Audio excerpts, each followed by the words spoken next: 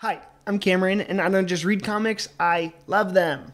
Welcome back to another episode of Cameron Reads Comics, and on today's episode, we are going to be talking about Daredevil Season 1 from Netflix. So, anticipating the Netflix universe's role in the larger MCU, I decided I wanted to rewatch the first season. There's been a lot of rumors that the Daredevil mainstay characters, Wilson Fisk, the Kingpin, Matt Murdock himself, are going to be in the MCU.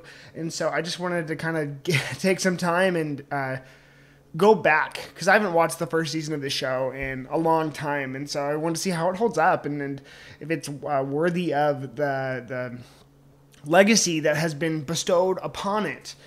Spoiler alert, the answer is yes, it does. It lives up to the hype. So I don't know if you guys remember, but before this version of Daredevil, the one we had was Ben Affleck's Daredevil. And, you know, everyone has an opinion on that movie. I don't think it's as bad as people say it is, but, like, I think one film was just enough of that universe. So in the public perception of this character, Daredevil, that was the only one we ever had. And so it's really nice to finally see that, you know, he can exist in the larger, you know, superheroic universe, and he's a character worthy of being taken seriously. And so for him to get his own television series is absolutely awesome. And I think this television series that he got was even more exceptional.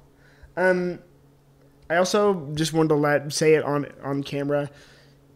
I forgot how good this show was. Like, I remember thinking, you know, I've seen it all. So season 3 was like my absolute favorite, but and season 2 was also really, really good. So I was like kind of like, oh, season 1's fine, season 1's fine, season 1's fine. Season 1 is really freaking good. So go watch this show. But it's also really important to say that this show is based on the Frank Miller Daredevil run, which is, for my money, the greatest comic book series of all time. If anyone ever asked me what my favorite series is, that's my answer. So this one specifically is based on The Man Without Fear by Frank Miller and John Romita Jr. So that is absolute necessary comic book reading. If you are a Marvel fan, it's essential. It's essential Marvel. And they just ripped the costume from this series right off the page and into the series. So let's get into this story. I don't want to keep you guys here for too long because I can go on and on and on about this show. So I want to break it down into some character stuff, some story stuff, and we'll talk about it. I'm grouping up some of the characters. So Daredevil, Foggy, and Karen's relationship is one that I found to be so... not Daredevil himself, but Matt Murdock. I found it to be so interesting and so wholesome.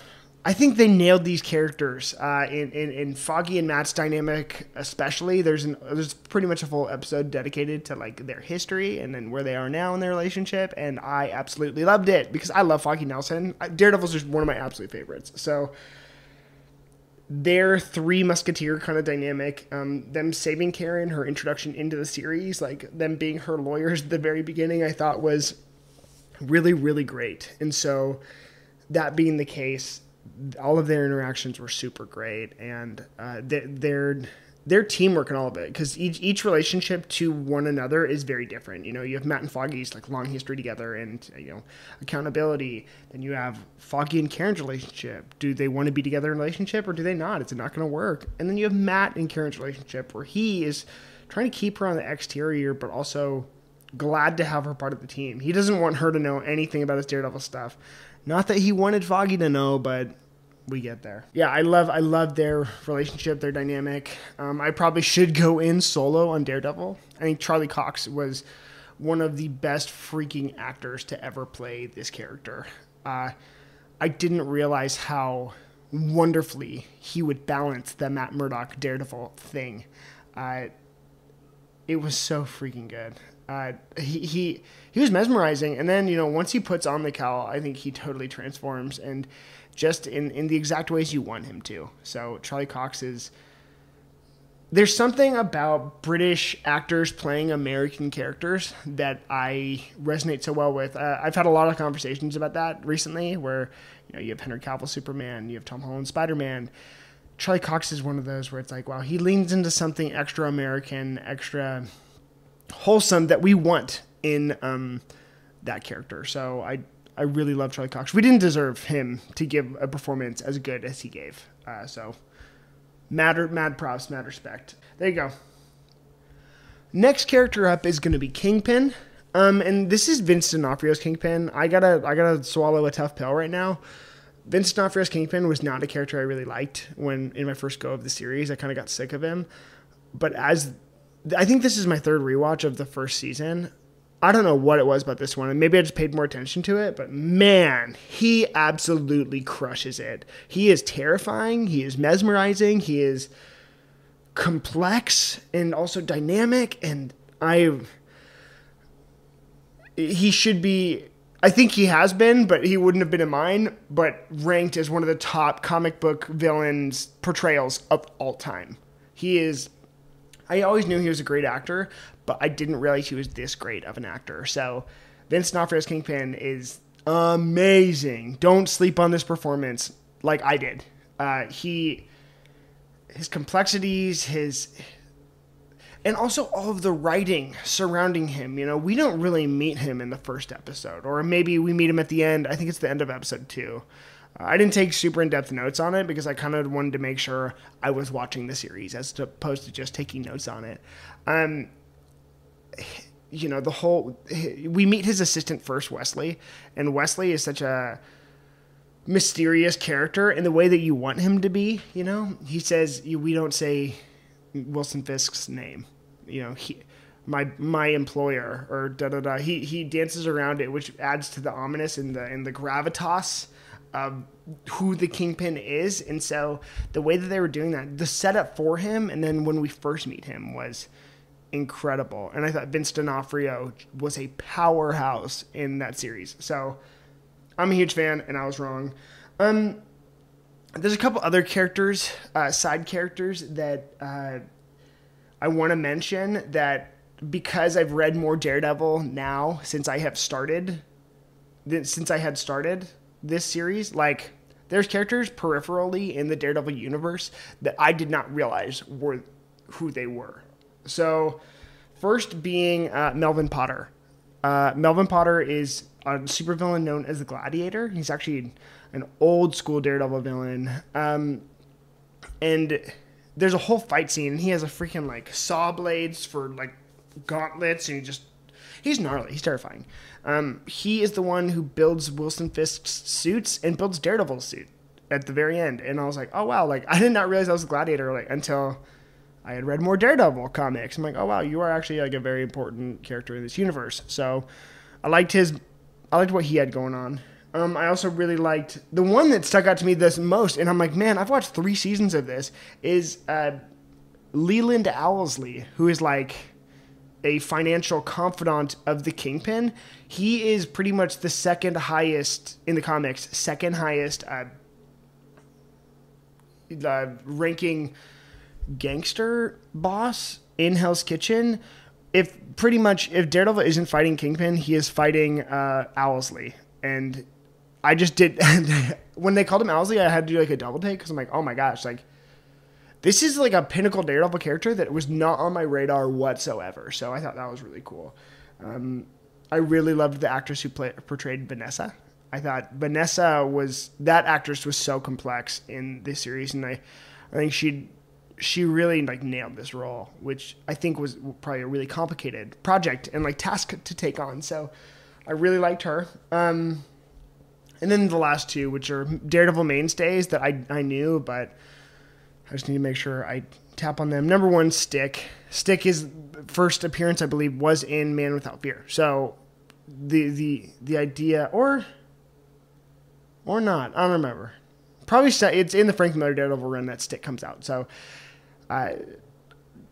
Stick is a really important character that kind of helped Matt hone his abilities, pretty much taught him how to be a ninja, and there's a lot more Stick stuff we're going to see in the series moving forward. But I loved the actor who played that, and I think that was the way he took on that role, and I really like Stick. I love Daredevil, so like seeing these people on screen was like really special, but like also the credibility they gave to them was amazing. And then lastly was Ben Urich. Love Ben Urich. R.I.P. Spoilers, but Ben Urich is a very, very, very cool character, and I just love that Matt teamed up with the press, or Karen did, actually, I should say. But his character and the way that they gave him kind of a backstory of like he used to be this, intrepid reporter, and then he realized there was something more important, and he couldn't keep fighting these battles, and it was very like understandable. Like it makes a lot of sense in how he was doing what he was doing. So I'm a huge fan of Ben Urich. Now, some of the series details, I think that for this season in particular, like I didn't know how strong of a believer I was in the 13-episode series. If you ever want to hear my critique on the CW Arrowverse, I think 26-episode series are way too long. I think they kind of drag out. This one I thought worked, but you just have to pay attention to all of the conversations happening in order to buy into what they're saying. So this series in particular, this season, it made me believe in the 13-episode structure that Netflix has done, but I'm going to give a lot of credit of that to the writers. I want to talk about the picture that's painted of Hell's City or Hell's Kitchen in this series. I thought was really good. I think the way that they made him so ground level and that they brought out the stakes were so amazing. I thought that you can see Matt's tied to it, and we got the classic mainstays. You got Nelson and Murdoch, attorneys at law office. That was just a ramshackle place because that's who Matt and Foggy are. We had Josie's bar, which is, if I was to ever go to any fictitious bar in the universe, it would be Josie's, and I'd want to see someone get thrown through the front window because that happens in like all of the comics, and I love it. And so and the way that they set up the relationship between Matt and Kingpin, where he gets whomped. I'm pretty sure that reminded me like of a classic Daredevil Frank Miller issue where I'm pretty sure like Matt fights Kingpin in the dark, and I'm pretty sure he still loses. Don't quote me on that. It's been a long time since I read that run. But then leading up to the final showdown between them two, I thought that final showdown was absolutely perfect. We saw Daredevil in full force. I loved it. It was they gave us the series that like we didn't know we needed and like we deserved, and it was awesome. And the Daredevil costume is so freaking cool. I'm rambling, but I just want it to be clear that my favorite part about this show is that it is just getting started. We have a lot to look forward to in the Netflix universe. I don't know if I'll be watching all those series, but I can tell you right now, I've already started season 2 because it is that good. And that one in particular, we have a lot to look forward to in season 2. So I think when it comes to Marvel Entertainment and what they have, this series is so freaking good. I think that it should be brought to everyone's attention, and I'd say again, this is necessary viewing. If you want to understand the broader Marvel universe, this is the place. You guys know how I love ground level heroes, so look no further than Daredevil for that. The one con, and I don't even know if it's a con anymore. It's a long series. I think they could have done it with at least one last episode, but that's just me. So for my rating, I give this a solid 9 out of 10. When it comes to adaptations, it's a near perfect adaptation. I guess I'm hesitant to give it a full 10, and this is not fair, but because I know seasons 2 and 3 are so good. So remember, I'm Cameron. I don't just read comics. I love them. See you next time.